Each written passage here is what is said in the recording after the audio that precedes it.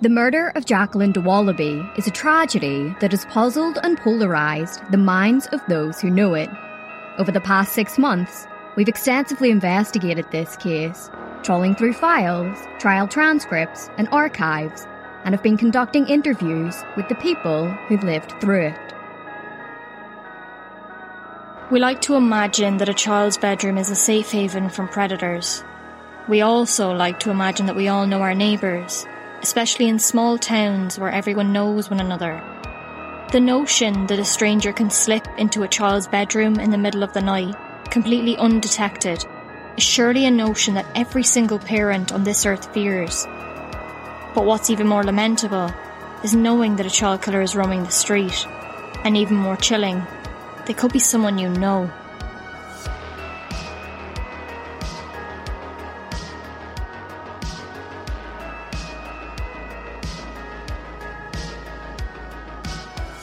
Hosted by Emily G. Thompson and Eileen McFarlane, this is The Shattered Window.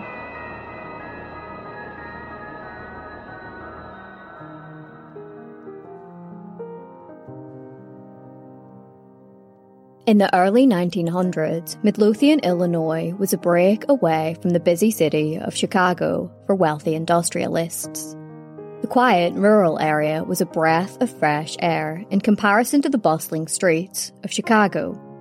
A railway track was built for easy commuting from the heaving city to the sleepy countryside, with a station at Midlothian Country Club. A community was born at the train station, with a school, residential areas, and eventually some businesses. In 1949, the village hall was built at Pulaski and 148th Street. From then on, the village went from strength to strength, growing to a population of well over 10,000 by the 1970s.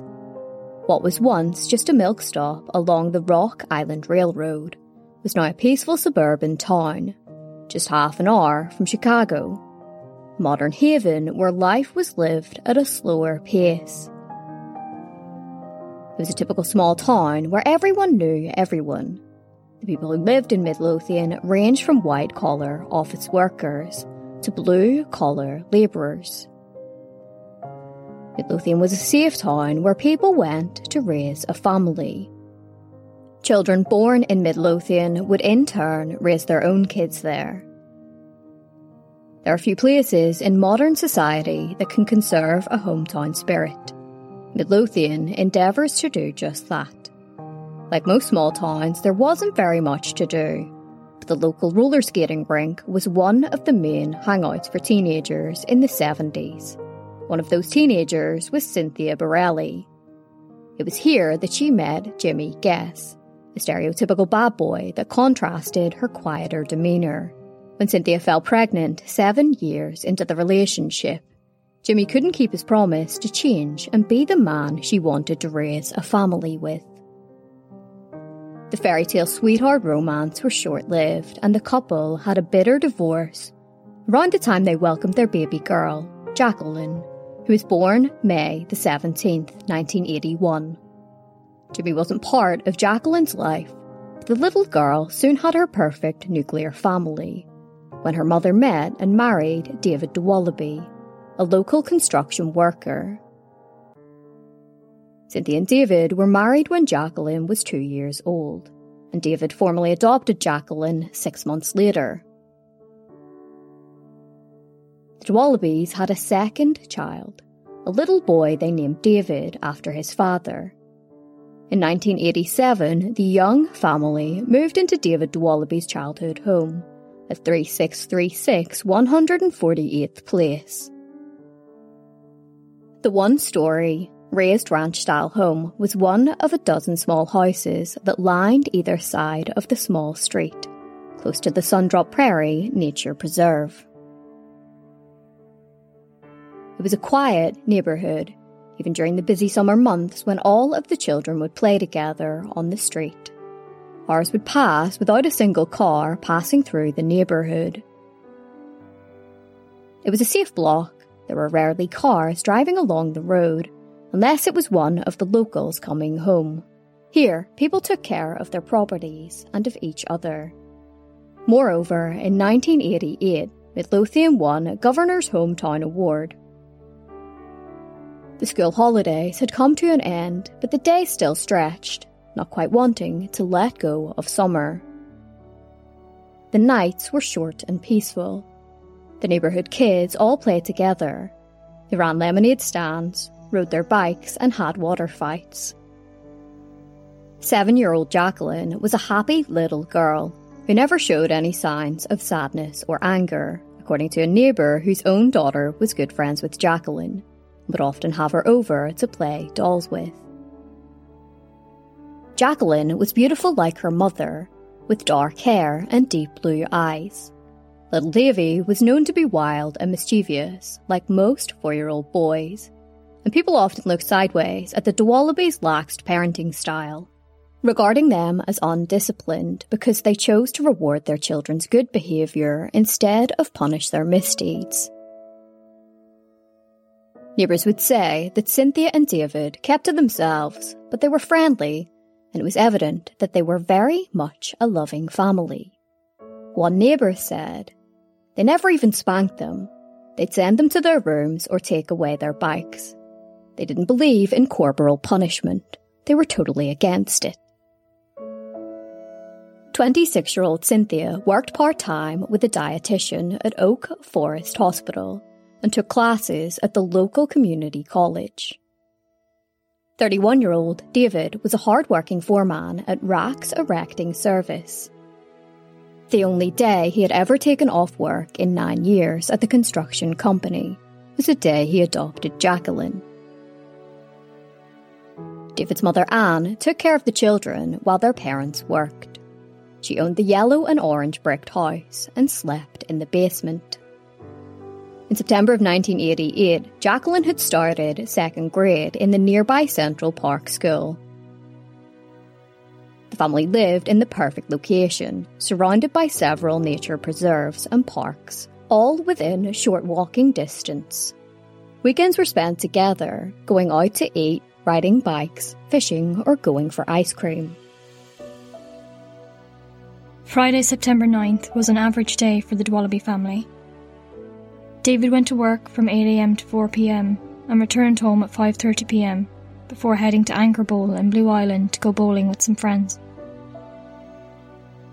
Cynthia started her morning by dropping Jacqueline to school and doing laundry while chatting with her mother Mary on the phone. She then received an unexpected call from her supervisor to ask if she could work the early shift from noon until 4. Before going to the hospital where she was employed, she went to some thrift shops with her mother-in-law Anne. Cynthia went to work and left the laundry drying on the line. After work, Cynthia stopped at a thrift shop and bought Jacqueline a new dress. At home, Jacqueline and Davy were playing in Anne's truck with their friends, and Cynthia tried on some clothes before taking the children to a nearby KFC to pick up dinner. Afterwards, Cynthia and the children drove home where David's mother Anne and his sister Michelle Goldrick were. When they arrived on 148 Place, there were cars everywhere. The neighbours were having a Tupperware party. Cynthia managed to squeeze her Chevy Malibu into a spot in front of her house, blocking her driveway by approximately a foot.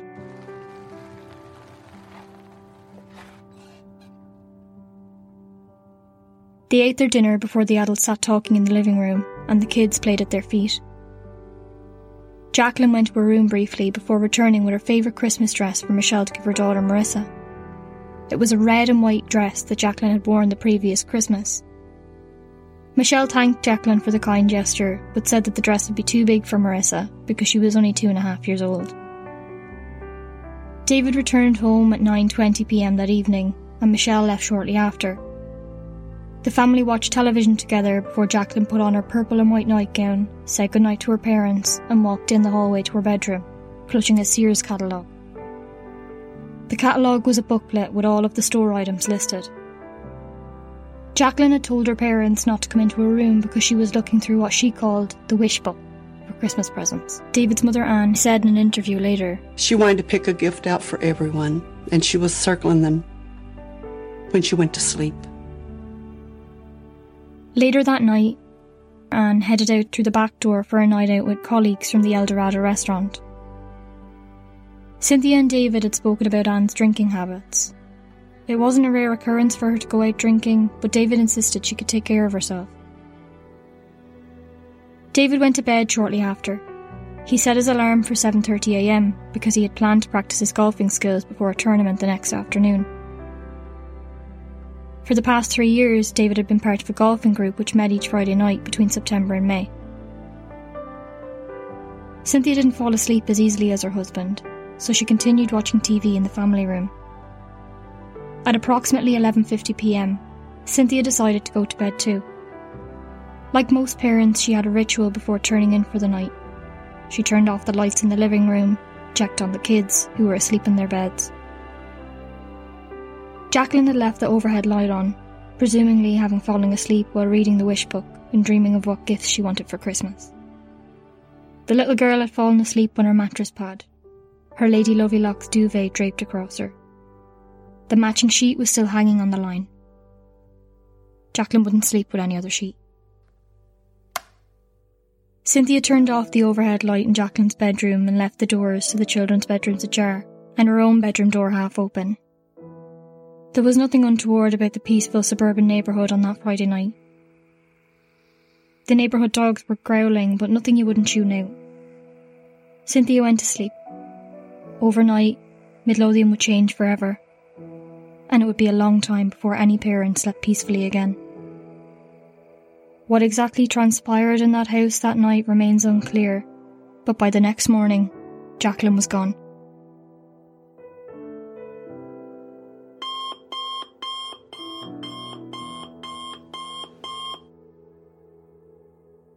David and Cynthia awoke at 7:38 a.m. to the sound of their alarm. The comfort of their beds enticed them back to sleep. David had intended on going for an early morning golf session, but decided against it in favour of a lie-in. The peace wasn't to last. Not long after, Davy came into his parents' room. Cynthia was still asleep, so David brought his son into the living room to watch Pee-wee's Playhouse on TV. It was here that David noticed that the front door was open. Thinking that maybe his mother had left it open after being out the night before, he just closed it and continued to the kitchen to make them some cereal. David said at the time, I went into the kitchen, I looked in the driveway for her car, and her car wasn't there. And, again, the first reaction was that she must have came home in the middle of the night, went back out and left it open. At around 9 a.m, Cynthia woke up for a second time. As was their regular routine, David took a cup of coffee to Cynthia, who inquired as to whether Jacqueline was awake yet. David informed Cynthia that Jacqueline had not yet surfaced from her bedroom, but he wanted Cynthia to get out of bed so that he could get ready to go golfing. Cynthia took a sip of her coffee and called her brother's wife Sylvia. She had just signed up to join a ceramics class but was unsure if she would make it, because Anne de Wallaby had been out the night before, and she didn't know if she would be home to babysit. By this time, it was 9:30 a.m. Cynthia told David that she was going to wake Jacqueline. She made her way down the hallway to Jacqueline's bedroom, where she had expected to see her playing with her dolls on her bedroom floor. However, when she peeked through the half-open door into the bedroom, it was silent and empty. Jacqueline's canopy bed was bare. She called out to David to ask him if he had seen Jacqueline. He responded that he hadn't, and Cynthia called out, "Jacqueline, are you home?" When she was younger, Jacqueline had left the house without waking anybody, but the doors had latches on them now. She wouldn't have been able to reach them. Most parents can relate to the immediate sinking feeling you get when your child isn't exactly where you thought they were, even if they are just out of sight for a few seconds. You can feel that blood drain from your body as your mind tries not to comprehend the unthinkable. Cynthia called Jacqueline's friend's house, but she wasn't there. Cynthia and David searched around their home, calling out Jacqueline's name. They pulled out her bed, which was now bare apart from a suitcase that Jacqueline often played with. As they made their way throughout the house, their fear escalated from room to room. Why would Jacqueline take her duvet with her? It's not unusual for a child to take their blanket with them in the morning when they wake up and go into their parents' bedroom, or to snuggle up in front of the TV. But this was something that Jacqueline never did. In an interview, Cynthia said, "Started to walk quicker and call louder. When I went back into Jacqueline's room, and I noticed that her comforter was missing, and that it was very unusual for her comforter to be missing because she doesn't play with it." David thought back to the opened front door. He suggested that maybe Jacqueline had gone outside. They walked up and down the neighbourhood and informed any neighbours that they came across in the search that Jacqueline was missing. David later said, I had checked 2 or 3 homes, and then we went out in my truck and we drove around the neighborhood, going to friends who lived a little further down, and just, driving around the blocks and getting out of the truck, looking in backyards with our swing sets. Cynthia, David and Davy climbed into their pickup truck and began to scout the neighbourhood. No one had seen Jacqueline. Unfruitful in their search, they returned home. Anne Wallaby returned home at around the same time. She'd been out the night before and stayed with a friend. Anne told the Dwallabys that she hadn't left the door open and she hadn't seen Jacqueline. She had expected to come home to babysit her grandchildren, while David went golfing and Cynthia went to a ceramics class. But now her eldest grandchild was missing. She was sure that she shut the door. She didn't even have a front door key. She used the back door. Anne spoke about this at the time. We went outside just in the street and yelled. Cindy was calling Jacqueline's name, And I was looking down the street trying to think, where should I go? Cynthia walked through the house again in the hopes that Jacqueline may have come out of a hiding place or come back home while they were out. As she skirted the outside of the house, she made a grim discovery. The screen door of the basement window appeared to have been cut or ripped back, and the window had been shattered and pushed open. Cynthia screamed, "Oh my God, David, oh my God." In an interview, Cynthia said, I was cutting through my yard to look into my neighbor's backyard, and that's where I noticed the window. Cynthia thought back to a time when Jacqueline was a newborn, and her biological father had allegedly climbed through a window to try and take her. She rang Jacqueline's paternal grandmother, Jackie Guess, to see if they had Jacqueline, but Jackie was at work.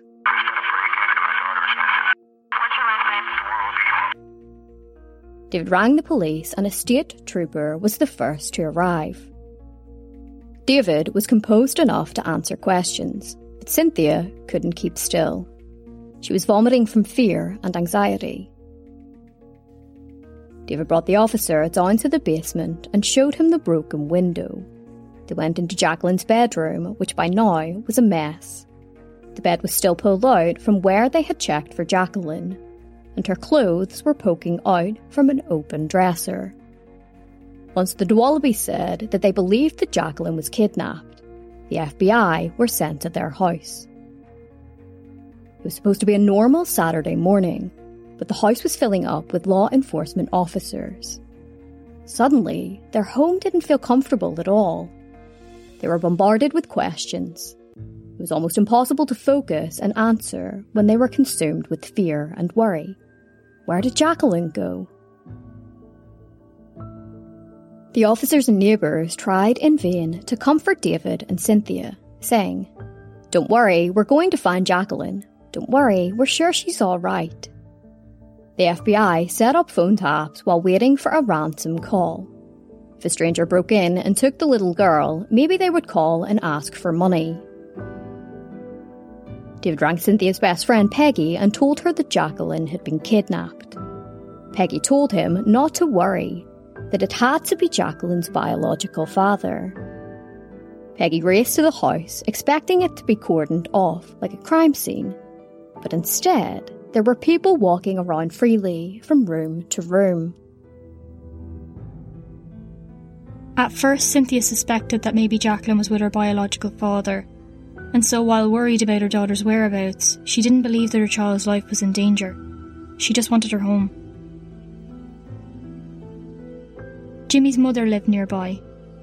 Jacqueline still saw her a couple of times a year, but not often, because Jimmy's younger brother Tim still lived at home and had psychiatric issues that made Cynthia feel nervous.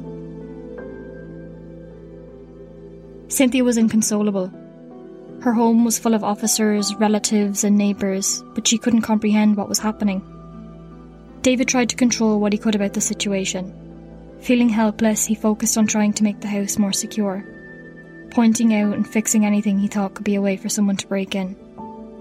He changed the locks, put deadbolts on the doors, replaced bulbs and floodlights.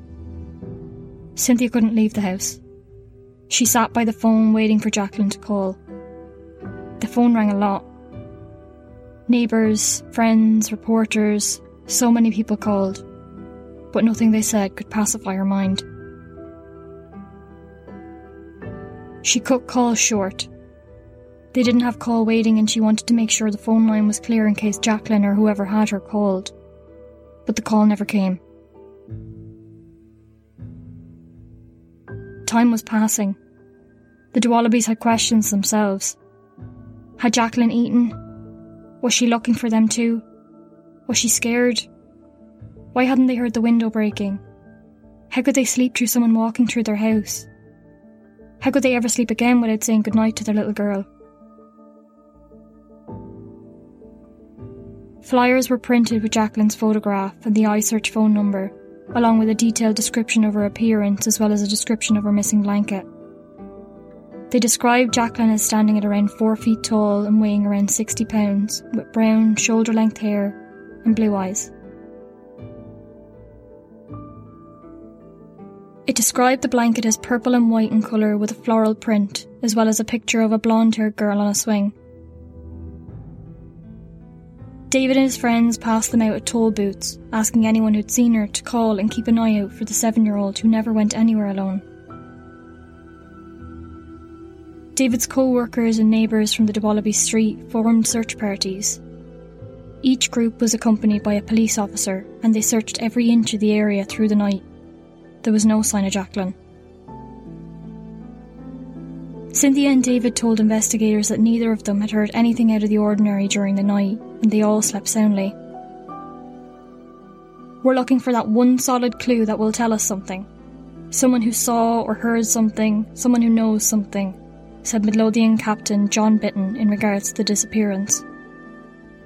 Investigators needed to establish whether somebody had broken into the home during the night and abducted Jacqueline, or if she'd walked away from the home on her own accord and then potentially had been abducted by somebody. There was even the possibility that Jacqueline had ran away from home. However, this was something that her family refused to even entertain the idea of. Jacqueline had no history of running away from home, and according to Cynthia and David, this was something that they knew Jacqueline would never do. Furthermore, nothing in the house was missing other than Jacqueline's blanket, which matched her purple and white pyjamas, and there appeared to be no sign of a struggle. As news of the potential kidnapping circulated throughout the neighbourhood, the possibility that someone had snuck into a family's home and kidnapped their young daughter in the dead of night, as everybody slept, was a terrifying notion. If you're not safe in your own home, then where are you safe? With no sign of a struggle, investigators began to question whether Jacqueline had willingly gone with somebody that she knew.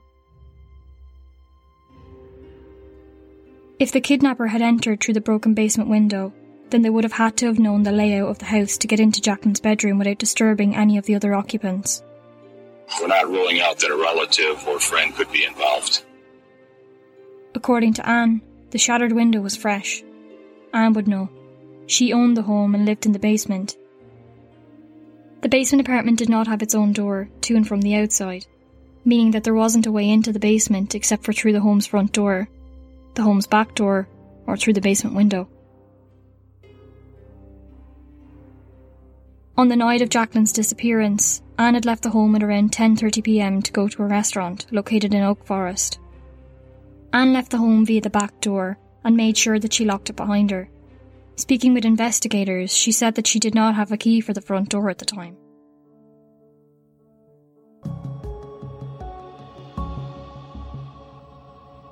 We just want to take a moment to thank our sponsor for this episode, BetterHelp. At the moment, there's so many of us who are going through difficult times. BetterHelp is a professional counselling service that's available online. They'll assess your needs and match you with a licensed professional therapist. You can access private sessions with your therapist on a video or phone call. You can also message your therapist at any time that you need to. BetterHelp is more affordable than traditional offline counselling, and there is financial aid available. You won't have to sit in a waiting room and you aren't limited to the therapist in your area. This means that you can speak with someone who has a specialised experience with the issues you're dealing with. BetterHelp is not a crisis line, so if you require urgent medical help, please contact emergency services. We want you to start living a happier life today. You'll get 10% off your first month by going to betterhelp.com/shattered. Over 1 million people have taken charge of their mental health with BetterHelp. You can read their testimonials that are posted on their website daily. Try our sponsor BetterHelp at betterhelp.com/shattered.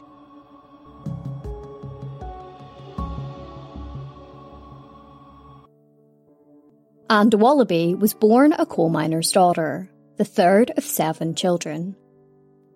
She married young and had 2 children with her then husband. That marriage ended and she left in fear after her ex threatened her. She left her eldest daughter in the care of her mother-in-law so that she could get a job. After the divorce was finalised, she was granted custody of her children, Christine and James.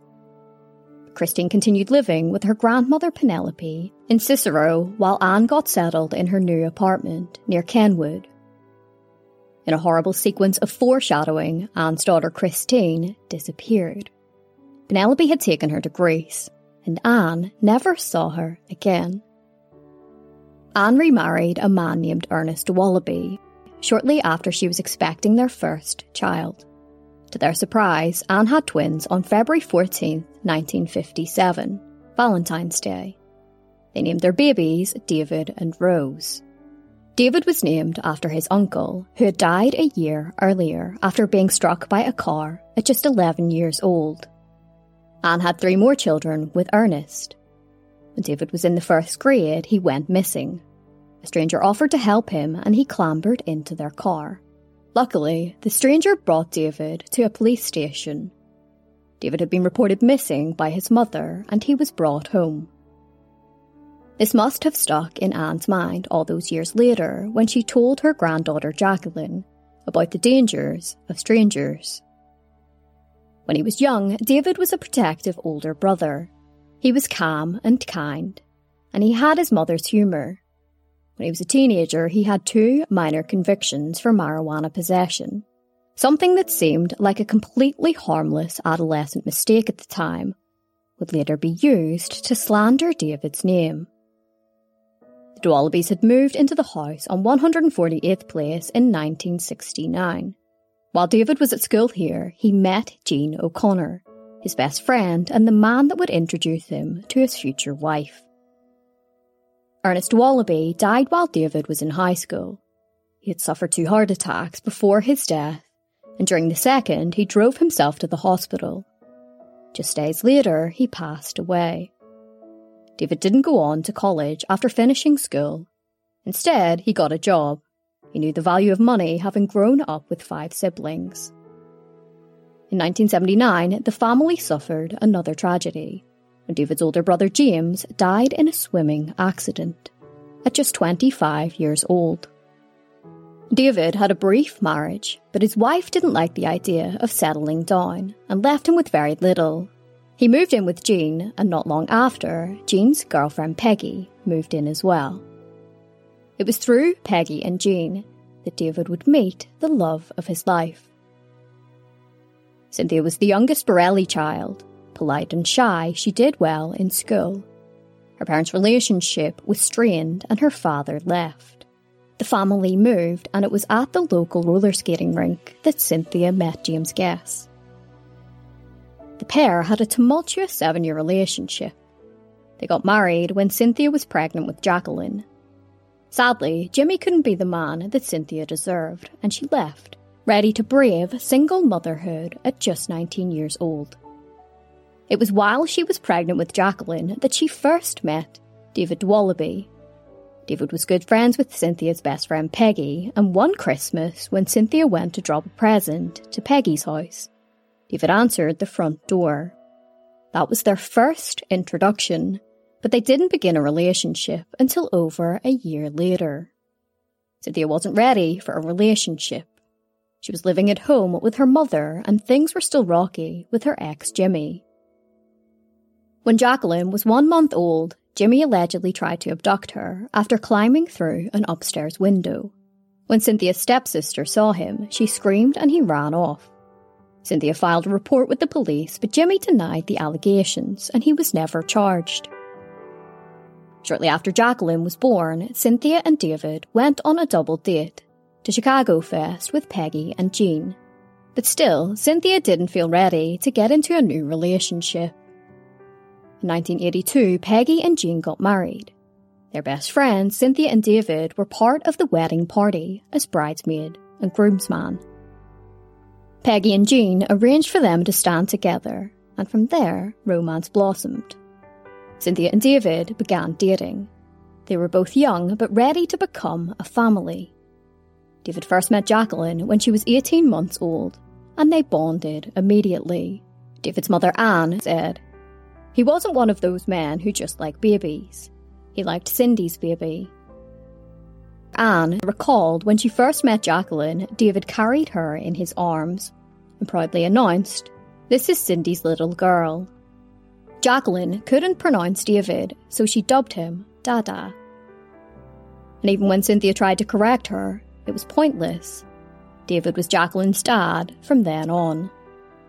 They got engaged on New Year's Eve that same year. Relationships move a lot faster once you have children. In October of 1983, the couple were married. 2-year-old Jacqueline had the honour of being their flower girl. Cynthia became pregnant shortly after the wedding, and on the 18th of April 1984, David took his first and only day off work and went to court to legally adopt Jacqueline. Most people who knew the Dwalaby family knew David as Jacqueline's father, not biologically, but in every other sense of what it means to be a father. That is what David was from day one. Jacqueline never knew that David wasn't her father. She just knew that he was her dad. The young family were living in a ranch-style house in Riverdale in 1984. David was still working at Rax, and Cynthia was working part-time as a nurse's aide at Oak Forest Hospital while taking classes at Moraine Valley College. In June 1984, David and Cynthia welcomed their second child, a little boy they named David Jr., Davy for short. In the summer of 1987, the young family moved into David's childhood home in Midlothian. His mother Anna moved to the basement to give them space. They had planned to buy the house from Anna, but moved in the meantime so that Jacqueline could start school there. We spoke to Jacqueline's childhood friend, Catherine, about Jacqueline and life in Midlothian as a child of the 80s. Here is what she said. Everybody kind of knows everybody, and it was just safe, middle class, working class, not rich by any means, but not poverty stricken, decent, typical neighborhood. It was safe to walk around. I walked from my house, which was right by the elementary school, to McDonald's, at 10 years old with my friends. It was safe. We were allowed to do that. Something like that happening would have never crossed our parents' minds. We were a safe community, and we didn't lock our doors at night. We were, we could play. I lived maybe 1.5 miles, 2 miles from Jacqueline, and as a first and second grader, I could ride my bike to her house, no problem. Let's see, we have gone to school together since kindergarten. My mom, she recalls one of the first days of, maybe it was first grade or second grade. She remembers us running up to each other and holding hands and excited to see each other at school. She was very friendly, not cliquey at all. I remember playing jump rope with her at recess, and just everybody got along well with her from my recollection. And she was just so sweet and somewhat quiet. I remember she was somewhat shy. I was a loud kid, hyper and loud, and she was just reserved, sweet, and friendly. A memory, I remember us in music class and I don't know, whatever we were doing, square dance or something they used to teach us. And I just remember she always had pretty dresses on. She was very sweet, cute, and she was always had her hair perfect. She had cute clothes. We got along really well. She was friendly with everyone. We played often. I was at her sleepover for her birthday party. I just remember being in her house and thinking she was so lucky. They wanted the home on 148th Place to be perfect, so spent any extra money they had on fixing up the house, like remodelling the kitchen and painting. I remember just the living room when you first walk in, and then it was somewhat of an open floor mat, if I'm not mistaken, in the kitchen, and the bedrooms were to the right when you walked in. She had a nice backyard, a swing set. Like I said, I just spent the night there not long before for her birthday party. And it was very clean, very peaceful inside there. Again, I was just a kid, not really aware of things, but when someone's not orderly and what have you. But it was a nice house. It was typical to the area. The house had already been home to David's family when he was a boy. It bore the scars that are inflicted by teenage boys. Scuff marks, chipped paint, a fist mark in a door. Jacqueline's bedroom was the largest room in the house. When the family moved in, Cynthia and David had painted the bedroom with Jacqueline's favourite colours: purple, pink and white. I remember walking in her room and thinking, oh my God, I said it, you're so lucky you have a canopy bed. I remember that so clearly.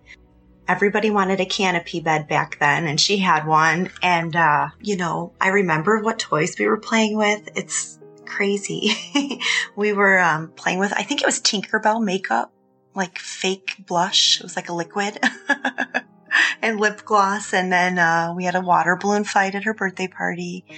I even remember the cereal we had for breakfast the next morning. So I just think those little things are strange that they stuck in my head, Down the hall from Jacqueline's bedroom was Cynthia and David's bedroom, while the third bedroom belonged to Davy. David built the kids a fort in the back garden, and a swing set and picnic table was placed in the front garden. I remember her little brother, Dave. Yeah, he was chasing us around trying to kiss me, I remember. But her mom was very nice. Her dad was very nice. So my memories of them were pleasant. I've never seen anything that would suggest that she was abused or mistreated. Again, not that I really would have known what to look for as a child. They were friendly. It was clean and tidy, but they weren't, like I said, I didn't feel like I would get in trouble if we played or whatever. But they were friendly. They didn't sit and hang out with us, kind of did their own thing, but our interactions were always pleasant. Again, very young. It's not like we had deep conversations and it's not like your teen years where you're like, my parents did this and my parents did that. It was, let's chase each other. Let's play this kind of behaviors. Jacqueline and her friends helped Cynthia water the plants while Jacqueline liked to play with her pom-poms on the front porch. It was the perfect place to raise a family. I mean, just a sweet little angel, and she just was. And that's my memory of her. And I think that's why when you guys sent this message, I was like, I didn't even hesitate to share who she was from. I mean, not that I can offer a lot, but that was just so sweet.